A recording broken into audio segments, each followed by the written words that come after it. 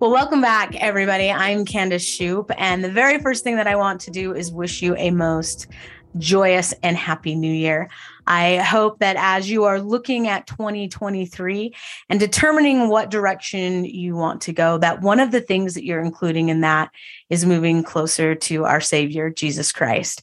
I hope that some of you have already taken the challenge from week 1 to pray and ask Heavenly Father if He loves you. My question after that is, did you get an answer? If you did get an answer and you are willing to share, we hope that you'll go out and comment on social media to let us know about your experience and about your answer. If you feel that it is something that you can share. If it is too sacred of an experience, we definitely understand and get that and would encourage you to keep it as such. Some would say that receiving an answer to a prayer like that is a miracle. And as I contemplated the word miracle, I went to our friend, the online Webster's Dictionary again, to see what that definition would look like. And Webster's defines it as an extraordinary event manifesting divine intervention in human affairs. So as we talk for the next few minutes, I want you to contemplate the question, when in your life have you seen a miracle? When in your life have you seen a miracle? Now, the reason that I want you contemplating that for this week and Come Follow Me is because the New Testament starts with 2 major miracles taking place. So we're going to jump just right in as we hear the announcement of John the Baptist. We're going to jump over into Luke chapter 1. And in Luke chapter 1, if you'll remember with me, we've got Zacharias and he is performing his duties. He goes to the temple. As a little background about them, though, Zacharias and his beautiful wife, Elizabeth, they are up in years, like 80s, 90s plus. They're old. And in the process of that happening, and I can say that because I'm old, but in the process of that happening, one of the things that transpires there is they have always longed for children and for whatever reason have not been blessed with children. I think we find out that reason here at the end of this story. But in the process of them longing for children, we pick the story up or the narrative in Luke chapter 1, verse number 5, we read, "There was in the days of Herod, the king of Judea, certain priest named Zacharias, of the course of Abian, and his wife was of the daughters of Aaron, and her name was Elizabeth. And they were both righteous before God." Now, I love that it's called out in scripture that they were righteous. I don't know about you, but I would love to be called out as, and Candace was righteous. That would be great. So here we have that both Elizabeth and Zacharias, they are righteous before God, walking in all the commandments and ordinances of the Lord, blameless. Then we understand why they get that title of righteous. They were obedient to the commandments and ordinances of the gospel. Verse 7, "And they had no children because that Elizabeth was barren, and they both were now well stricken in years." So here they are, this faithful covenant couple who are unable for whatever reason to have children. And Zacharias, as it would be, he goes up into the temple and he is, as the custom of the priest's office, it's his turn to burn the incense. So we pick up the story as he's in there burning the incense, verse 11. "And there appeared unto him an angel of the Lord standing on the right side of the altar of incense. And when Zacharias saw him, he was troubled, and fear fell upon him." Now, I don't know about you, but I think if an angel showed up somewhere, I'd have a little bit of fear myself. I'd be like, whoa, what's up? There he is. Angel shows up, but I love what happens in verse 13. "But the angel said unto him, Fear not, Zacharias, for thy prayer is heard, and thy wife Elizabeth shall bear thee a son, and thou shalt call his name John." Now, did you catch the 2 things that are really important here about Zacharias and Elizabeth for that matter? The angel first tells him to fear not. Don't be afraid. Do not be afraid. As a side, I decided one of the things that I wanted to pick for 2023 as my personal mantra is, I am a disciple of Jesus Christ. Now, that's a pretty heavy mantra to take on, and I'm going to be working on it because a disciple of Jesus Christ is not afraid. They're not afraid to disclose who they are and what they believe. And so here the angel says unto Zacharias, "Fear not," but why? "For thy prayer is heard." So here he's told to not be afraid because his prayers are actually being heard. that is something you and I can and hopefully have been learning from a very early age, to not be afraid, but to take those concerns to a loving Heavenly Father, whatever they may be. Now, in an attempt to help my youngest really understand this, we have made prayer part of our lives. It's a part of what we do before she heads off to school now that she's in junior high. But about 5 years or so ago, she had a hamster. Now, this poor young lady didn't have just one hamster. As fate would have it, she was given a hamster for her birthday. That hamster died while we were on a vacation. She was traumatized and wanted another hamster. So we got another hamster, which I learned they have a 14-day return window. That one was aggressive, so we returned it. And we got another one. The third one was aggressive and we returned it. So I told her, look, this fourth one is the do all end all hamster. If this doesn't work for you, we are done with hamsters. Well, she was very diligent with this hamster and did everything she could to make the hamster work, except for one small thing. The hamster, I think, really was Houdini reincarnate. Like, no joke. Like, this hamster had a way to escape out of locked cages better than almost any hamster I have ever heard of. Well, one particular afternoon, she had left the hamster cage open. The hamster had escaped. We easily found it. And I said to her, look, Tylee, here's the deal. This hamster escapes again, and it will not come back to live with you, because when I find it, I will kill it. Now, that's pretty harsh as a parent, probably to lay down on I think she was all of about 6 or 7. But in the process of talking to her about this, the concept really was, look, keep your hamster under control if you want it, right? Well, that was all good and well until one morning, my daughter comes walking out crying from her bedroom. And I felt horrible. I said, Tylee, what's wrong? What is going on? And she said, Mom, the hamster is gone. I locked the cage last night. I put it away like I was supposed to. I did everything that I was supposed to do, but the hamster is gone. And I looked at her and I said, you got to be kidding me. You better find it. If I find it before you do, what's going to happen? And with tears in her eyes, she said, Mom, you're going to kill the hamster.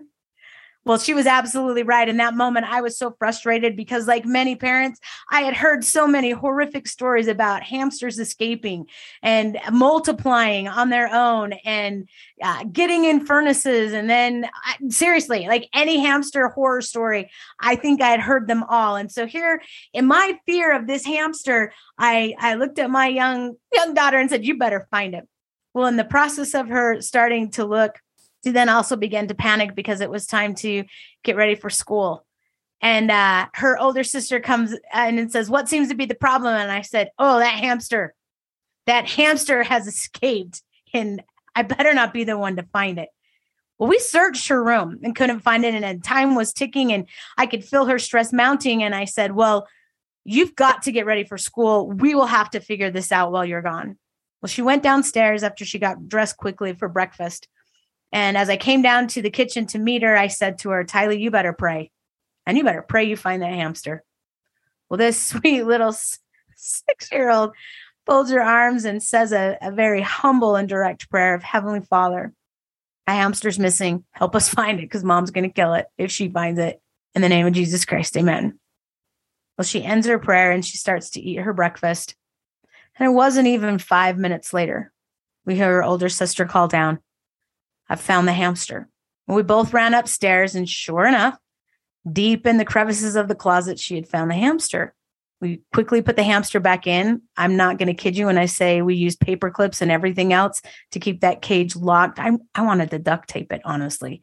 But we used everything we could to keep it locked up, and we got her off to school. Well, right before we got her off to school, one of the things I did say to her was, well, what should we do now that we found it? I appreciate her courage and her trust in a loving Heavenly Father, as she said, we need to tell Heavenly Father, thank you. And I said, well, before we do that, let's ask your sister how she even found the hamster. And I turned and I said, how did you find the hamster? To which she responded, I looked and felt impressed to pray. So I knelt down in the room and asked Heavenly Father if he would guide me to where the hamster was. I knew he had to be in the room still. And sure enough, as soon as I ended the prayer, I heard a scratch, scratch, scratch in the closet. Now, what I love about her experience is she knelt to say that prayer at the exact time that a little 6-year-old was praying to the same loving Heavenly Father. In short, between the two of them, they had prayed and subsequently experienced an extraordinary event manifesting divine intervention in a human affair.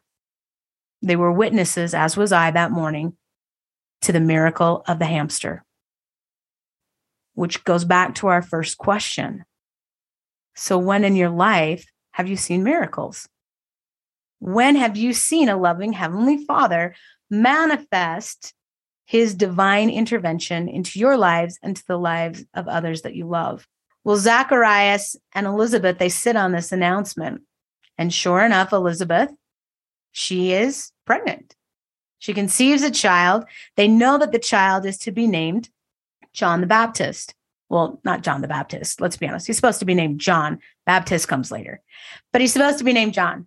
When the process of all of that happening, one of the things that I love is in the same chapter, in Luke chapter 1, we find another announcement. Let's take a look at what happens in verses 26 through 38. So we jump over into Luke 1, verse 26, and we read, "And in the 6th month, the angel Gabriel was sent from God unto a city of Galilee named Nazareth, to a virgin espoused to a man whose name was Joseph, of the house of David. The virgin's name was Mary." So you know these people, Mary and Joseph, they're engaged. "And the angel came in unto her and said, Hail, thou that art highly favored. The Lord is with thee. Blessed art thou among women. And when she saw him, she was troubled at his saying, and cast in her mind what manner of salutation this should be. And the angel said unto her," here's some power words again, "Fear not, Mary, for thou hast found favor in God." Now, I absolutely love what happens right there. As Mary contemplates this situation that's transpiring, the angel reads the room and says, "Fear not," just like he had previously with Zacharias. Verse 31, "And behold, thou shalt conceive in thy womb and bring forth a son, and call his name Jesus." Now, we have some pretty interesting things going on here in just those sequence of verses. We have Mary, who is engaged. She's told that she's going to become pregnant prior to ever being married. Now, that's a whole lot to unpack for anybody, let alone somebody in her type of situation. So I love how she responds in verse 34. She simply says unto the angel, "How shall this be, seeing I know not a man?" She was pure. She had kept her covenants and is asking how something like this will take place. And I love what happens in verse number 37. As the angel clarifies and says through the power of the Holy Ghost, this will happen. We jump to verse 37 and he says, "For with God, nothing shall be impossible." Now I want to read that again. For with God, nothing shall be impossible. In other words, through a loving Heavenly Father, the impossible becomes possible. President Nelson, in the most recent General Conference, put it this way. He stated, "But my dear brothers and sisters, so many wonderful things are ahead. In the coming days, we will see the greatest manifestation of the Savior's power that the world has ever seen. Between now and the time he returns, with power and great glory, he will bestow countless privileges, blessings, and miracles upon the faithful." Did you catch what he said? Wonderful things are ahead. The greatest manifestations of the Savior's power, blessings and miracles upon the faithful. In other words, a loving Heavenly Father wants to make the impossible possible in our lives. Now I'm going to say that one more time because it's a tricky one. A loving Heavenly Father wants to make the impossible possible in our lives. But there's a couple of things that you and I have to do. See, if we look at the pattern that's already been exhibited, one quality that both Zacharias and Mary are reminded of is to fear not, to actually trust the Lord and what it is that he would have them do. The other thing that they're asked to do is clearly to pray. Now, that being stated, we want to look again at Luke chapter 1, verse 37, where he says, with God, nothing is impossible. Now, I want you to throw in a cross-reference there. This is one of my most favorite cross-references. I actually have this on a bracelet. I'm not even joking, because I love this scripture so much, and it's Philippians chapter 4. And in Philippians chapter 4, verse 13, we read the following: I can do all things through Christ, which strengtheneth me. So remember, Luke is teaching us with God, nothing is impossible. Why? Because I can do all things through Christ. I need Christ, which strengtheneth me. So with that said, what is something that appears impossible that you need to turn over to the Lord? What is something in your life that appears impossible that you need to give to the Lord and to his timing? You see, often we want and desire certain things in our lives. Those that know me really well and personally know that one of the things that I was really striving for a really long time was to find an EC. I had a hard time finding my eternal companion. I don't know which one of us got lost, but it was a struggle there for a while. But I found him at age 35, a little bit different than the typical Latter-day Saint version of how things happen. But it worked for me. And even though at the time it seemed completely improbable or impossible, it still transpired in a loving Heavenly Father's time. And looking back now, I understand a little bit better about why it was that way. That being said, I want to tell you about my great nephew. Now, he's not great because he's super cool, even though he is kind of cool, but he's great as in generational. So I am the youngest of what we affectionately in my family call the first generation. I have 6 older brothers and an older sister. I have over 30 nieces and nephews, and I have that again in great nieces and nephews, and we're still compounding down on the math. That being said, I want to tell you about one of my great nephews. And his name is Kaysen. And Kaysen, for as long as I can remember, has had a secret and not so secret crush on Taylor Swift. In fact, one of the biggest things that Kaysen has absolutely desired to do most of his life is to attend a Taylor Swift concert. Now, those of you that have experienced some of the mayhem in times past, and now most recently with the crazy debacle, realize what a challenge it is to try and get Taylor Swift tickets. Nearly impossible, seemingly improbable. And as someone who actually even tried herself to obtain said tickets and didn't have it panned out, I recognize the difficulty that it is to make this happen. Now, the reason that I want to share that piece of the story with you is because Taylor Swift clearly is something that Kaysen has longed to do, I would say the vast majority of his life. I would even dare go so far as to say he's probably prayed over Taylor Swift tickets more than one time. Now, I haven't verified that with him, but I think that it's happened at least once or twice. And I also know that on this most recent sale, my sweet great nephew, Kaysen, he was praying that they would get touched and tagged in the lottery to be able to get said Taylor Swift tickets. Now, I'm going to pause in the story there for a moment and read a quote by Elder Holland from General Conference, October 2020. Elder Holland teaches, while we work and wait together for the answers to some of our prayers, I offer you my apostolic promise that they are heard and they are answered, though perhaps not at the time or in the way we wanted, but they are always answered at the time and in the way an omniscient and eternally compassionate parent should answer them. Close quote. Now, I want us to pick this apart here for just a second. Elder Holland uses something pretty intense. Anytime you see a general authority say, I offer you my apostolic promise, that's like saying, I give you a complete guarantee.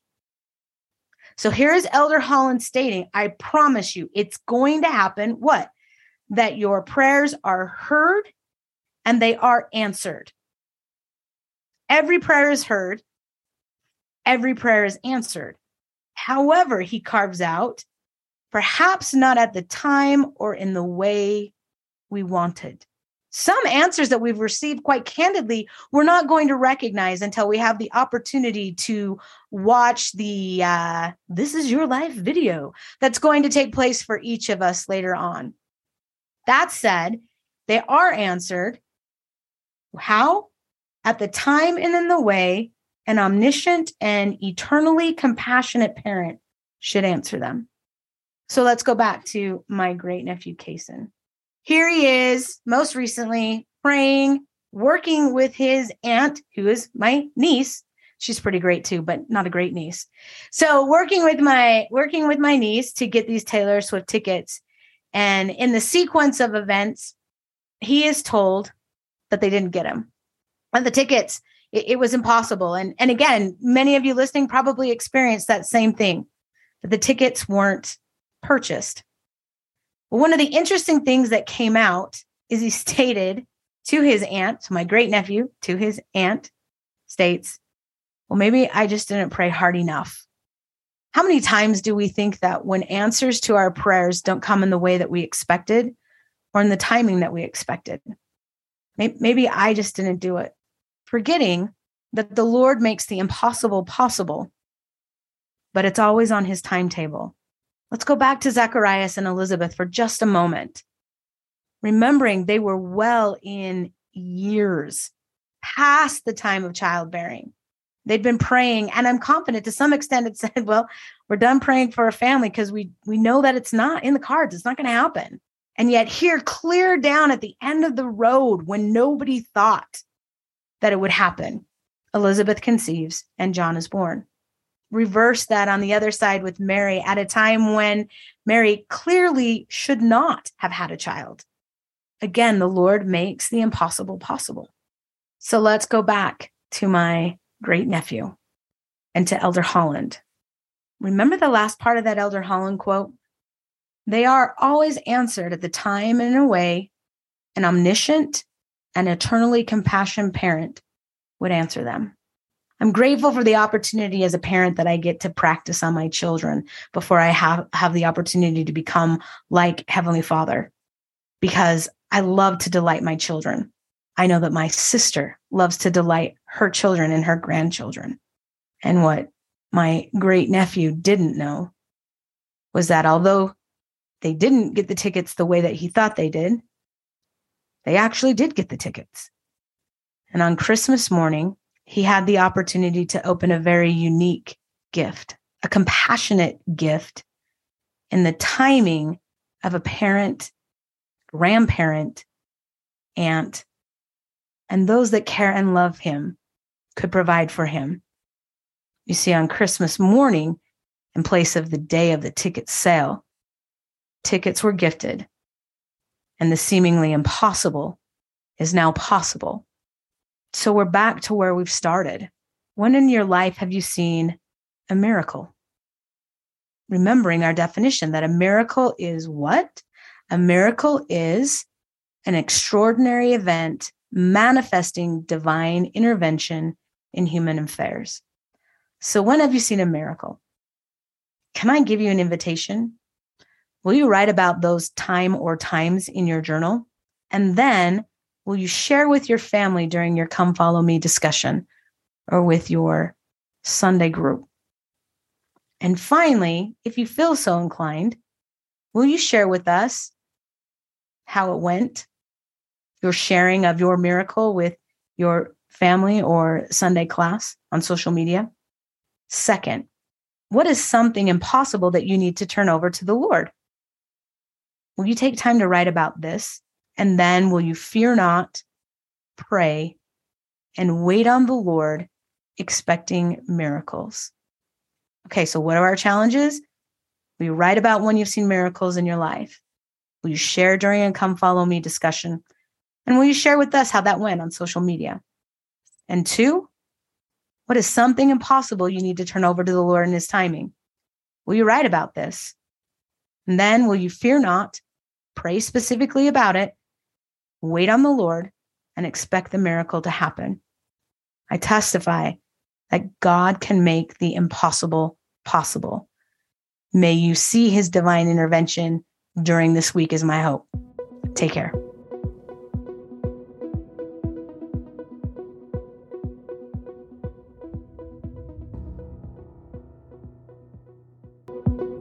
Thanks for listening to this week's episode of Go and Do. If you enjoyed it, please leave us a review. If you didn't, it's all good. Please come and follow along with us on Instagram at Go and Do Podcast. Go and Do is written and hosted by me, Candace Shoup, and produced by Cami Fisher. Thanks for being here. And until we talk again, have a good time. Don't be a good time.